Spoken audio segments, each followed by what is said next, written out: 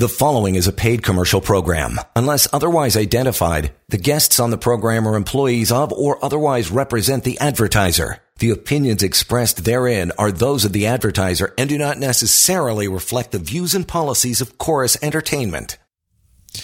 Alrighty, let's get it happening. In this next hour, we'll inform you and educate you everything you need to know about workplace rights, employment laws as they affect you inside your workplace. Probably if you're an employee, but also if you're an employer, you listen up and learn something every week as well. John Scholes here, and joining me from Sam Firu to Markin LLP this morning would be Chris Justice. Oh yeah, he's our lawyer, and he's going to answer all of your questions. We got a couple topics to take care of over the course of the hour, but I did mention a couple things we want to get through. The first, if we have enough time to get through both, that is 5 fast facts about temporary layoffs, and we'll move into the guide to handling workplace burnout and stress. Good topics. That's all ahead, and your phone calls, emails. You can send those along. That is help@employmentlawyer.ca. And I'll remind you that you can reach Chris and his team anytime outside the hour of the show at 1-855-821-5900. You'll want to have a chat on your own time with Chris or a member of his team. That's the way to do that. But the phone calls, bring them on. We got open lines. We got lots of time. So let's get rolling, brother. What do you got for us for the case of the day or the week that was, Chrissy? Yeah, so today I wanted to talk about someone who came to me recently with respect to having been let go during what they thought was a probationary period. You know, they joined a company and they were let go within a couple months of joining that company. And this person came to me and just simply asked whether they had any rights to severance. And I think the first thing to understand for most people out there is that probationary periods in employment are not simply automatic. They don't exist just because you start a job. You may think that, you know, inherently, anytime you start a job, there might be a 1 or 2 or 3 month period where your employer can assess, you know, how good of an employee you are and potentially let you go without any notice or payment whatsoever, as long as it's within this, you know, so-called probationary period. Right. But the answer to that, in short, is no. You know, as I say, it's not automatic. Probationary period has to typically be created in an employment agreement itself. So if you have a contract and it specifically sets out, you know, for the first period of time, you're in a probationary period. If we let you go, we may do so without notice or pay, then that's one thing. But if there's no contract you've signed, or if there is a contract but it just simply doesn't have a probationary period in it, and you're let go within maybe the first 1, 2, or 3 months, there's a lot of situations where people even in those cases are owed several months of severance, even only being there for several months itself. And so, again, to allow the company the ability to let you go during that period of time, that short period of time, without any compensation or notice, there's got to be the contract that specifically speaks to that, saying that they can let you go, as I mentioned. And if that's the case, then an employee may not have a lot of recourse or a lot of options, but there does have to be something like that there. So otherwise, as I say, you're owed potentially a significant amount of severance. You know, a lot of people think that if they're only there for a few months, it's very little, if nothing, or if anything. But actually, as I say, you can get 3, 4, 5, 6 months, even though you're only at a company for a month. Does it matter, Chris, if the employer says, you know what, I'm going to make this a 6-month, probation period, just because I want to make sure for sure that you're the right person for the job? And if it gets into month 5 and they let you go, do the same rules still apply, or it's a moot point beyond 3 months? Yeah, so actually you'll see that fair bit. Probationary periods typically will be for about 3 months, which is sort of in line with the legislation in Ontario anyways. But you will sometimes see clauses or contracts where they say, actually, you're going to be on a probationary period for 4, 5, 6 months, maybe a year. And during this period of time, we can assess how good of a fit you are. And, you know, it's usually the same sort of language. Mm-hmm. But as you say, it's not just 3 months, it's 6, it's 12. And if that's the case, then, I mean, you can have something like that in a contract. But once you pass that 90-day, that 3-month mark, the legislation in Ontario, again, is going to say you're owed severance at that point, no matter what. And so if you've got a contract, for example, that says within the first 6 months, we can let you go without any notice or pay, like, as I say, once you pass that 3-month threshold, the severance will automatically kick in. So a clause like that would actually be illegal.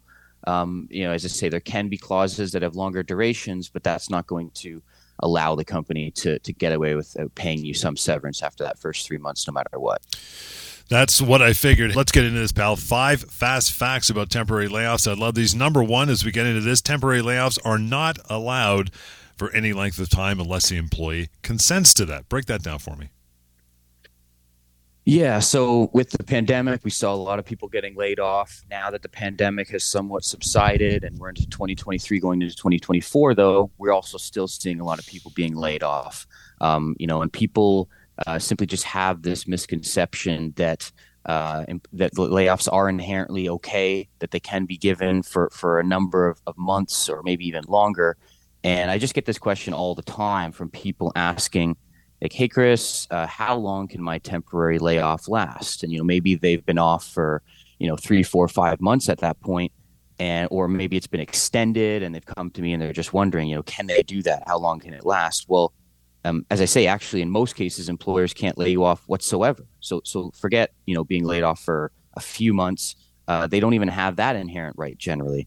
The employee is actually the one who can typically decide if they want to refuse or reject a temporary layoff. So if someone comes to you and says, hey, we're laying you off, there's a slowdown in our business, maybe it's not even you being targeted, it could be entirely in good faith, but we're laying you off, there's a slowdown in your business, we don't know at this moment when we're going to call you back, but we'll try to do so ASAP. The employee can sort of say, well, yes, okay, I'll accept it, or actually make the decision to say, no, I refuse that. And that's going to then likely be viewed in the eyes of the law as a termination for which that person may be owed some severance. Again, we're talking about temporary layoffs here and everything that goes along with it. You may be fairly familiar with this topic now. We've really been drilling down on it over the last couple of years with COVID. But number two, fact about that is an employment contract may contain language addressing a temporary layoff. Again, have your eyes open for that one, right? Yeah, and definitely get some legal advice if you see something like that in a contract, because there are, as I say, some situations where employers can lay you off, but it has to typically be with your consent. Now, that can be something that you verbally consent to. They can come to you and say, we're placing you on layoff, and you can say, okay, I'm fine with that. Call me back, maybe get my ROE in so I can collect some EI, whatever it is. But there's also the ability, of course, for the contract itself in writing to have that clause. And, these contracts can be problematic because, you sign something, you don't even know necessarily what you're agreeing to. You might be ignorant to what the law says. Yeah. And there's some section in that contract that says, we, the employer, have the right to place you on a temporary layoff. If there's, say, a downturn in business or whatever the case may be. And if that's in there, and if you've signed a contract like that, then that's going to give the employer a lot more of leg to stand on as far as putting you off work for several months at a time, basically whenever it wants. The caveat being, of course, there can't be discrimination or that sort of thing. But yeah, just simply having a clause like that in a contract can give your employer the ability to sort of continuously do that over and over and over again. And then you come to a lawyer like myself and you try to say, well, look, I don't agree to this layoff. You're going to have that harder time getting around what's in the written contract itself. It's interesting you say get around what's in that contract, but having said that, if someone sees that in a contract they have, should they not just send it to you anyway? Because not always the case. If this employer has a decent or robust HR, or they know what they're doing, but there is a chance if it's an employer that's not that swift with this stuff, they might have downloaded some sort of template off of Google, which means it's kind of useless, right? Not the best. Yeah, it's always recommended to review a contract, even if you think you're dead to rights, even if you think there's some clause in the contract that just completely restricts your rights, restricts your entitlements, and you think, what's the point? That could be a problem for sure. As I say, these contracts can be problematic, but no, you're right. There are a lot of times where you'll have a temporary layoff provision in a contract, or maybe a termination clause in a contract, and you look at it and you read it and you sort of see what it's trying to get at. And again, usually it's trying to say we're going to limit your rights in some way. But just because it tries to do that, or that's the intention, doesn't mean it'll actually have a legal effect. There are a lot of times where, as you say, contracts are drafted in a more sloppy manner. Maybe it's just a cut and paste job from Google. Or maybe it's just a lawyer drafted it themselves but forgot to include a couple words here or there. and that can change the whole sort of layout of the contract. Even the omission of a comma in a sentence can potentially change how a sentence is interpreted or viewed. And so these things are very, very important, because if there's a contract and you're looking at it and you're thinking, wait a minute, there's multiple different ways this could be interpreted, that's probably going to be to the employee's benefit. And that's probably going to give the employee a better way to, as I say before, try to get around that contract and say, look, I know there's a contract. I know this is what it says, but here's why, this falls short of the law in ABC area. And again, that's where a lawyer is going to come in, a lawyer who's got a lot of employment law experience to kind of point out those flaws, those sort of issues with the contract, as I say, to get around it. We are going through the 5 fast facts about temporary layoffs. 3, 2, and 1 are coming up after a short break. help@employmentlawyer.ca is the email address too. And we'll continue with more of the Employment Law Show with Chris Justice right here. Stand by, coming right back.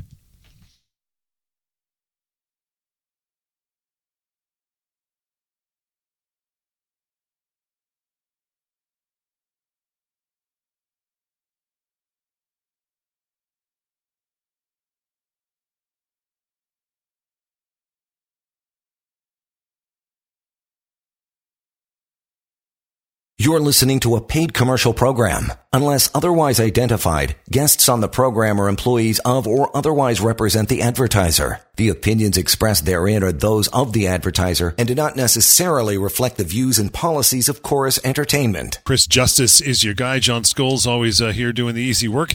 Chris, answering your questions. You want to reach out anytime. It is really easy. help@employmentlawyer.ca or simply employmentlawyer.ca. You'll find some contact information there, more information. And there's pocketemploymentlawyer.ca. We talk about that because it covers on the website clearly and plainly, easy to navigate all the situations and topics we discuss on the show, and you'll have access to that severance calculator as well. pocketemploymentlawyer.ca. Fast facts about temporary layoffs, number 3, we've gone through 2. Would be employees may reduce their rights if they accept a temporary layoff. We're talking from the outset. What do you think about that, Chris? We were talking about how, of course, if there's a contract and it's got a temporary layoff clause in it, that could certainly limit someone's rights. If there is no contract and you're approached by your employer and you're just simply told that we're going to be laying you off, we'll try to call you back ASAP, and you sort of say okay and you agree to it, at least verbally, that can also be an issue, of course. And if the evidence sort of comes out and it says that, you agreed to the layoff, your employer's saying, oh, we had a meeting and he agreed and maybe signed some piece of paper, I don't know, which you always want to be a bit careful about doing, of course. Or he just said, yeah, I'm fine with the layoff. Call me back when you can. Looking forward to getting back to work or whatever. That can, of course, be an issue, as I say. Because if, let's say you don't have any problem accepting a first layoff, you're put on this layoff and you actually don't mind at all. Well, what that can do, though, is create a bit of a precedent because, say you're laid off for the first time ever for a few months and you don't think anything of it and you agree to it. And then, 2 years later, you put on another layoff, maybe this time for 4, 5, 6 months. And now you're thinking, I don't know, but okay, I'll go with it. I mean, the more times you say yes to something, the more likely it's going to create, even if it's not in writing, it's going to create an implied duty or sort of an implied right for your employer to place you on a layoff. So just simply accepting one layoff, thinking, it's probably not going to happen again or whatnot, that can make it very difficult for you then later on to reject a second or a third layoff because your employer may not have a contract to sort of point to and say, look, you've signed this piece of paper. It says we can do this. But instead, they're just going to say, well, in 2018, you were laid off for 5 months, and in 2021, that was another 4 months. So what's the big deal about us coming to you in 2024 and saying we need to lay you off for another 6 months or something? Yeah. So that could create an issue too, and that's why you just want to be careful, even if you think you might be, taking one for the team or trying to be a team player the first or second time around when it comes to these layoffs. That could come back to bite you later on. Absolutely. And another one is this: a temporary layoff is a termination. What does that mean? I'll tell you in a minute, but first want to get to Jack, who's been standing by. Hey, Jack, good morning. How are you? Good morning. I'm fine, thanks. Good, sir. What's on your mind? Quick question, kind of off topic a little bit. I was put on a performance improvement plan back in July, and it was unattainable in the time span that they'd asked me to do it in. It was a couple of months. I'm in sales. They wanted me to get the quota. There was no way that because of the company's business I was going to get there. I went out and seek the lawyer's advice at that time, and he said this is grounds for constructive dismissal. So we sued the company, and now they're backing away, saying, "Oh no, your job's here, everything's fine." Is this a common practice for companies to do that? Common practice for companies to put somebody on a performance improvement plan, we'll say, without necessarily having the best case for that. Exactly. Yeah, you know what? I don't know how frequently it happens, but I do come across that a lot in my line of work. Sometimes there are situations where the performance improvement plan is completely fictitious, which is a bit more rare, but obviously a huge concern. And then there's other times where the performance improvement plan, there's maybe a different interpretation of the person's performance. Maybe the employer is saying, they're not happy for one reason, but the employee is actually saying something opposite, or sometimes it's just something in between that. So it kind of depends on, how bad faith is this performance improvement plan? How much of it is either just completely made up or completely unattainable? Because that's one thing you had mentioned is, you set a target for somebody, which on the face of it may seem like, oh, they're falling below it, but then you realize the target is just nowhere. It's not even realistic to begin with. Then of course you're going to feel like you've been set up to fail. And not only that, but just being placed on a performance improvement plan itself can of course be a very stressful situation. So if you've got that plus the fact that there are lies contained in the performance improvement plan or just things that are simply not true, that in a lot of cases can give somebody the option to sort of treat that almost like a termination and tell the employer, hey, look, you guys have breached your duty of good faith that you owe to me by not, making things up, by not, going down this path. And as a result, I just don't think there's any hope or a practicality of me coming back, because a lot of times they will try to have you come back to help themselves out strategically.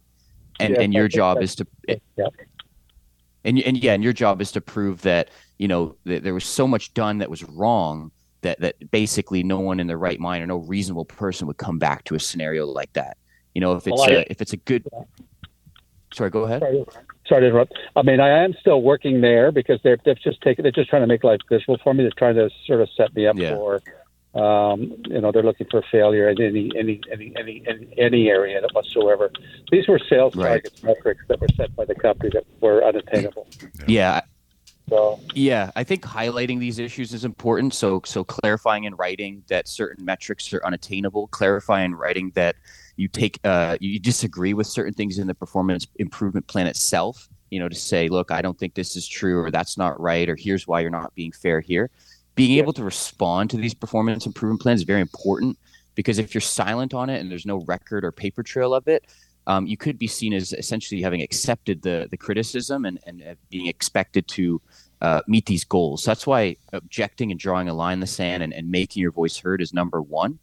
And like I say, it's just going to come down to how bad faith motivated this performance improvement plan is and how much it's designed to kick you out of the workplace. But it seems like you've got some good advice and that you're going down a good path, and hopefully you can get a resolution.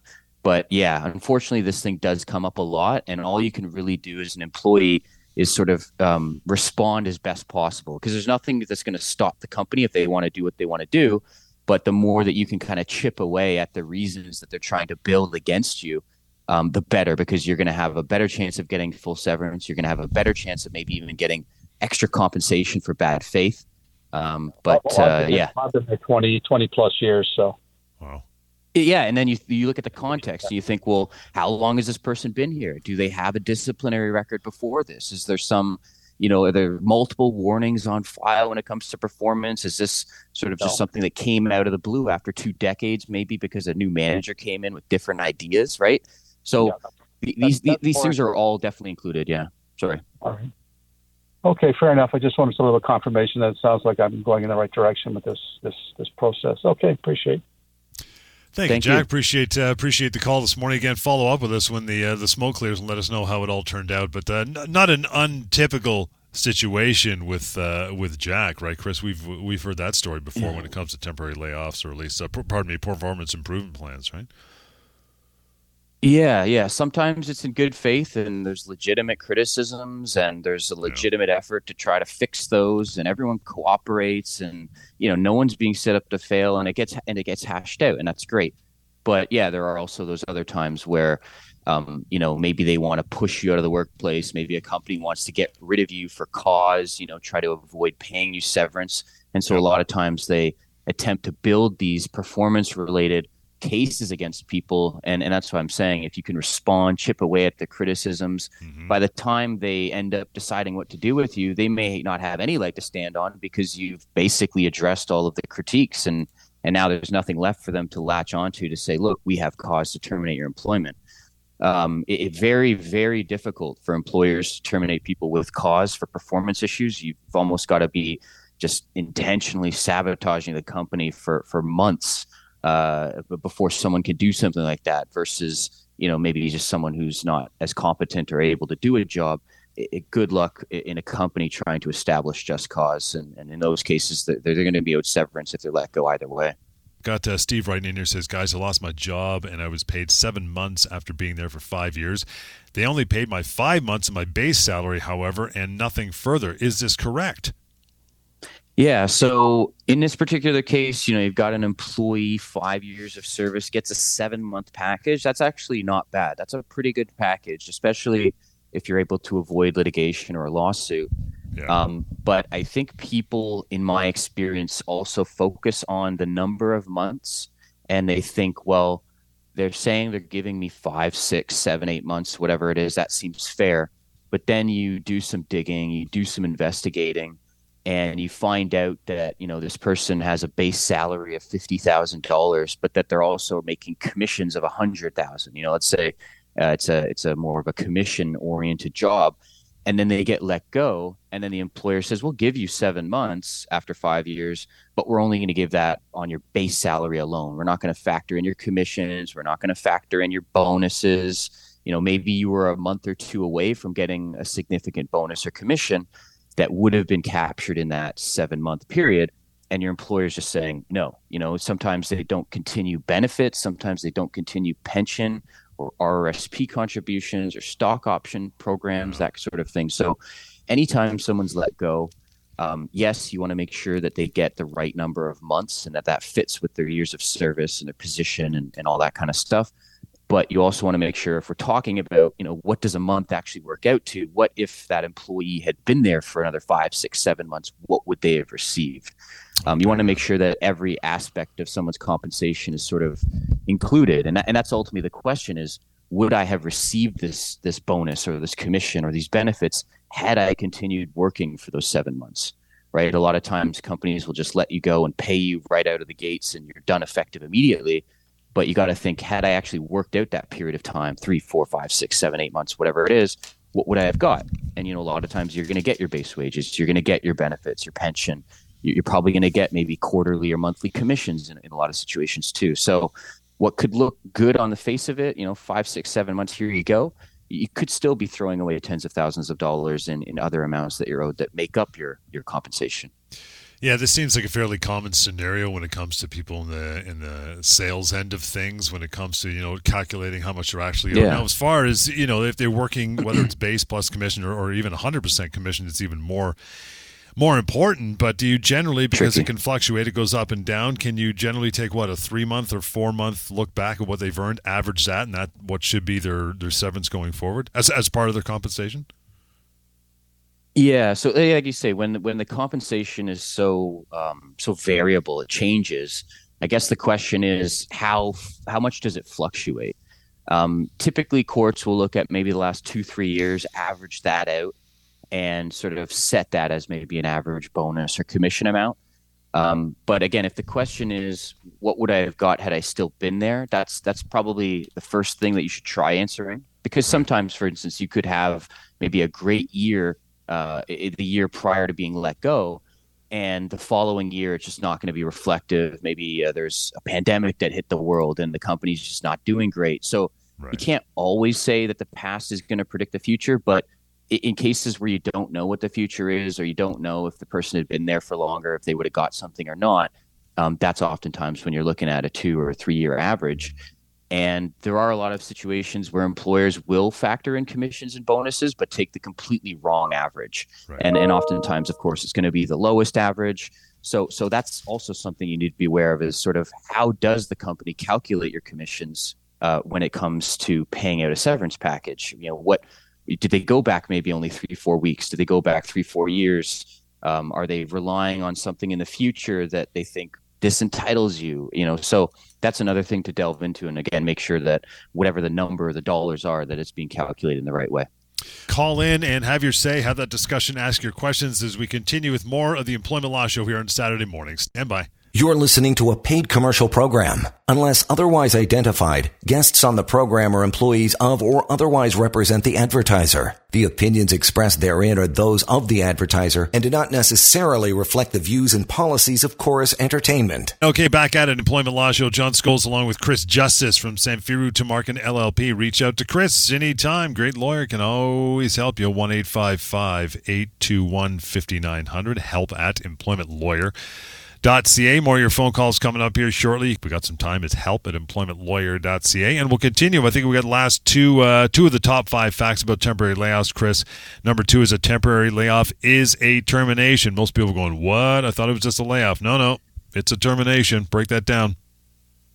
Yeah. Again, this is sort of in the employee's discretion. So going back to what we were saying earlier, if the employee themselves chooses to consider the layoff a termination, they're going to have a much easier argument and battle as far as that's concerned.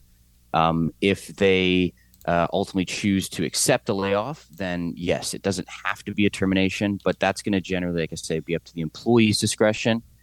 And look, a temporary layoff is basically your employer coming to you and saying, forget the $50,000 you're making a year now. Now you're going to make nothing. You're going from 100% wages to 0% wages.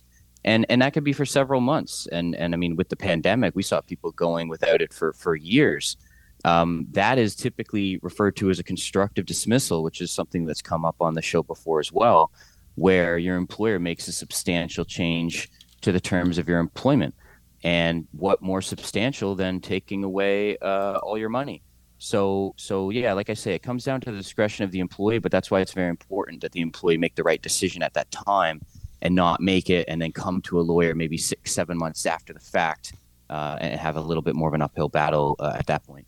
Finally, it's this one, Chris. Now that people realize that temporary layoffs are a termination, they will get severance for it. Those packages, those severance packages for the temp layoffs can be as much as 24 months' pay. It's no different than another severance package, right? Yeah. So again, if your employer doesn't have the right to lay you off, there's no contract, you didn't agree to it, then basically what they're doing is doing something that's in violation of the terms of your agreement. And again, which would result in a constructive dismissal, essentially. And the same rules that apply in a regular termination, someone's let go without cause, here's your severance, here's what's fitting for you. That's basically the same way that a constructive dismissal as far as a layoff would be sort of looked at as well. So you could be owed months and months and months of severance, up to, as much as 24 months pay, or even in some extraordinary cases of recent note, I've seen people being awarded 26, 28 months of pay. Wow. So now there's a question of whether this 2-year period is even really the cap anymore. It seems to be going up a bit.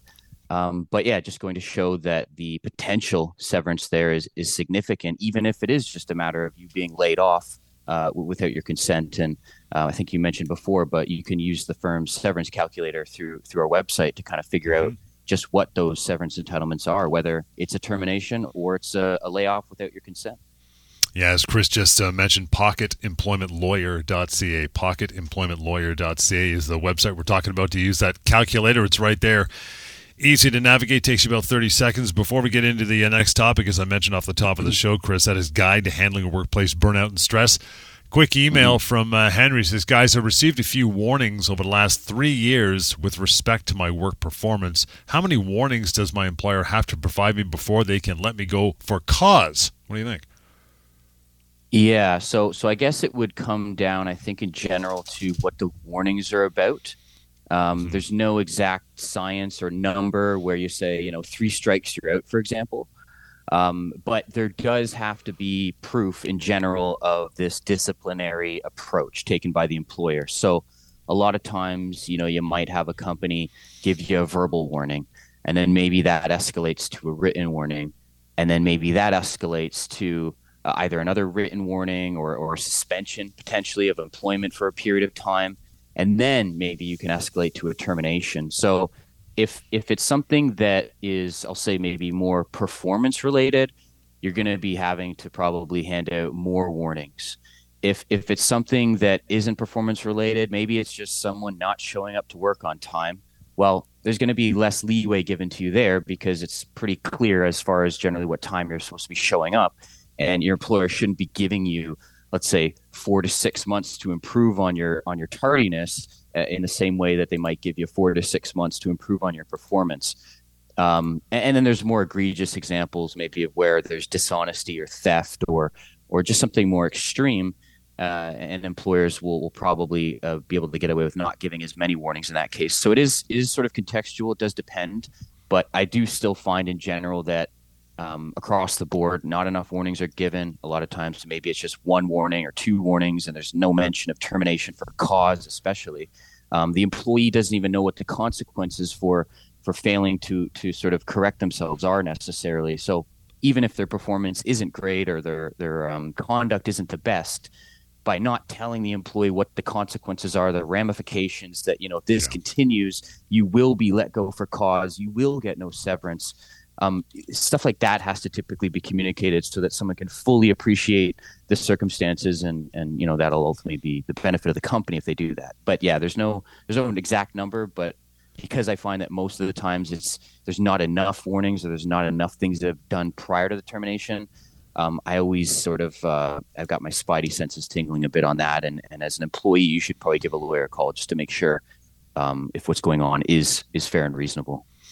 See if we get this text answered in the next minute or two before we take one more break. Chris Sharon says, guys, is it considered a wrongful dismissal if my employer did not provide a valid reason for firing me? I saw my job posted online after I was let go. Yeah, I get this a fair bit, actually, where people come to me and they've been let go. They've been told something like maybe the company's going through financial difficulties or, they've got to eliminate the person's position. And then a week later, that same posting gets put up on Indeed or online somewhere. And then they come to me and they say, well, I was told my position was eliminated. Like, what's going on here? How can you say that? But then I find that my position's being posted. That's not right. And then they come and they think that as a result of this, they're owed significantly more in compensation. And the thing is that, first of all, it's possible you could have your position eliminated and they could repost it maybe with half as much of the salary. And that could be some, justification there. But even in cases where your employer is dishonest, where the employer may not be telling the full truth, it's not fair, it's not right, but it's not necessarily illegal for an employer to do that. And a lot of people sort of get hung up on what should be fair and reasonable and right, without realizing that employers can do these sorts of things sometimes, and the law won't consider that to be a situation where you'd be owed more compensation. It's not illegal. It's unfortunate. It's not great. You still are owed severance, and you still want to make sure that, obviously you get your full severance. But aside from that, employers can pretty well let you go for any reason they want, even if it's not the best decision or the best reason. Again, so long as it's not, violating any human rights laws or anything like that. And we're coming right back with more, so stick around for the Employment Law Show continues. Hang on. You're listening to a paid commercial program. Unless otherwise identified, guests on the program are employees of or otherwise represent the advertiser. The opinions expressed therein are those of the advertiser and do not necessarily reflect the views and policies of Chorus Entertainment.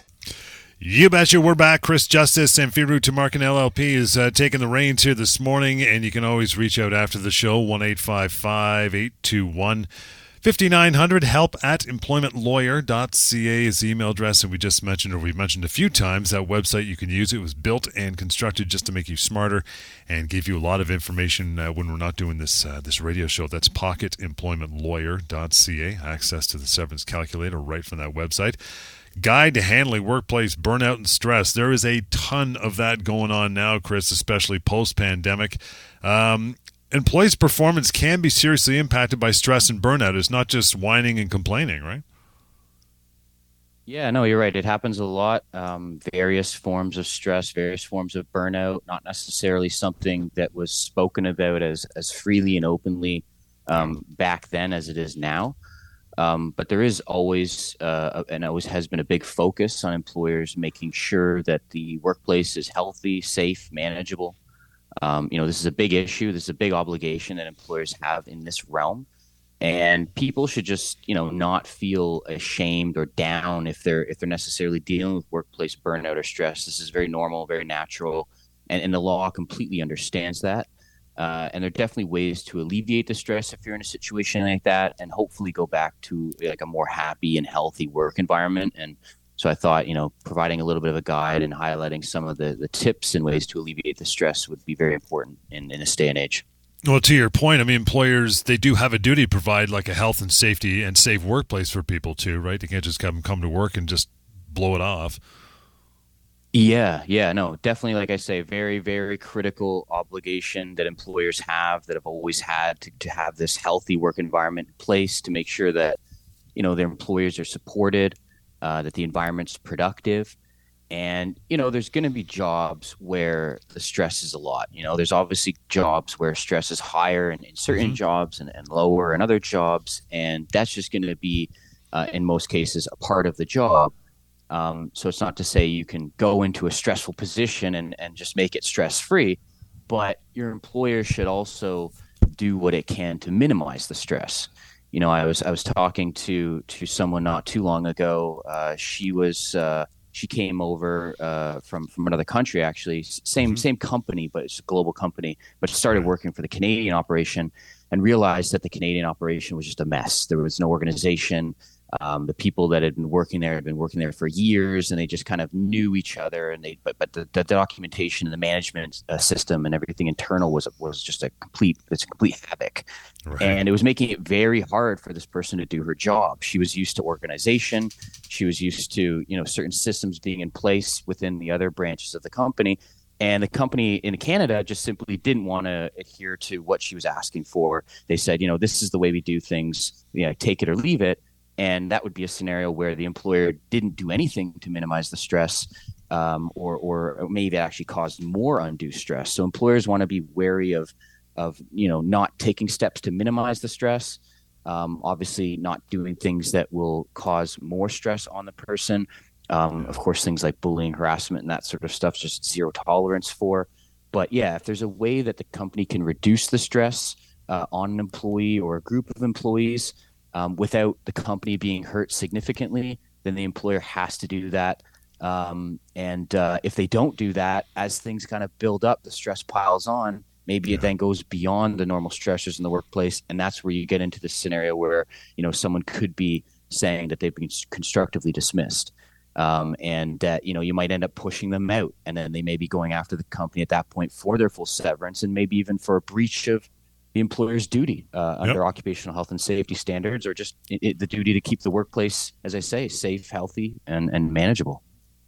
Want to get a call in here? Well, we got a couple minutes left. Mark, thanks for standing by for a moment. How are you, pal? I'm good, thanks. How about yourself? Good. What's on your mind? Good, Mark. I'm recently dealing with a situation at work in which me and an employee had a disagreement about how a system should work. Got heated. We resolved it. We left. 13 days later, I get a letter that I violated the company's code of conduct and was hostile and aggressive. It's a false claim. It's under investigation. It takes about 2 weeks. And I'm just wondering at this point, if this complaint is found to be unfounded, is there any repercussions I can have? Now I have to work with this person. I also I've been falsely accused by somebody, so I just heard the show and thought I'd call. Yeah, no, I think in general, I say this a lot, but it depends. The complaint or whatever that's being investigated currently, is that related to the issue that you mentioned that had been hashed out between the two of you? Yeah, we had a heated discussion, and now another person feels that it was aggressive and hostile and harassment and bullying and all these words that have been used, which I've had, many conversations like this, and I don't know. I guess now that these words get used very frequently in a workplace that, we're a bunch of guys. We do use profanity. And I guess at the end of the day, A, I don't know how to handle myself when I get back because I don't think I did anything wrong. And B, is this person then legally or under the occupational, laws, can you make a false allegation and just walk away from that? Well, the one thing is that the law wants to encourage people who have valid complaints right, to come forward with those concerns, right? We don't want to necessarily have something where if an investigation's done and the outcome is that they don't find there was harassment or bullying or whatever, we want to make sure that just because that's maybe the facts, that the person who brought the complaint isn't necessarily penalized. But then you've got other scenarios where someone just completely makes up something, a complete lie. There's absolutely no basis for it. And that's, of course, something that needs also to be investigated and taken seriously by the company. And I would like to think that that's something that the company can sort of shed some light on and realize that's wrong. Because, of course, you can't just also bring numerous meritless claims that just have no grounding over and over and over again, because that's going to be an abuse of the power. But it's tricky because you want to balance it with someone's ability to be able to present their concerns to the company without fear of reprisal, without fear of the company coming back and saying, okay, we didn't find that there's bullying in this case, and so we're going to punish you. That's hard for someone to insist on being done unless there's that clear evidence that this is just a malicious complaint with no basis whatsoever.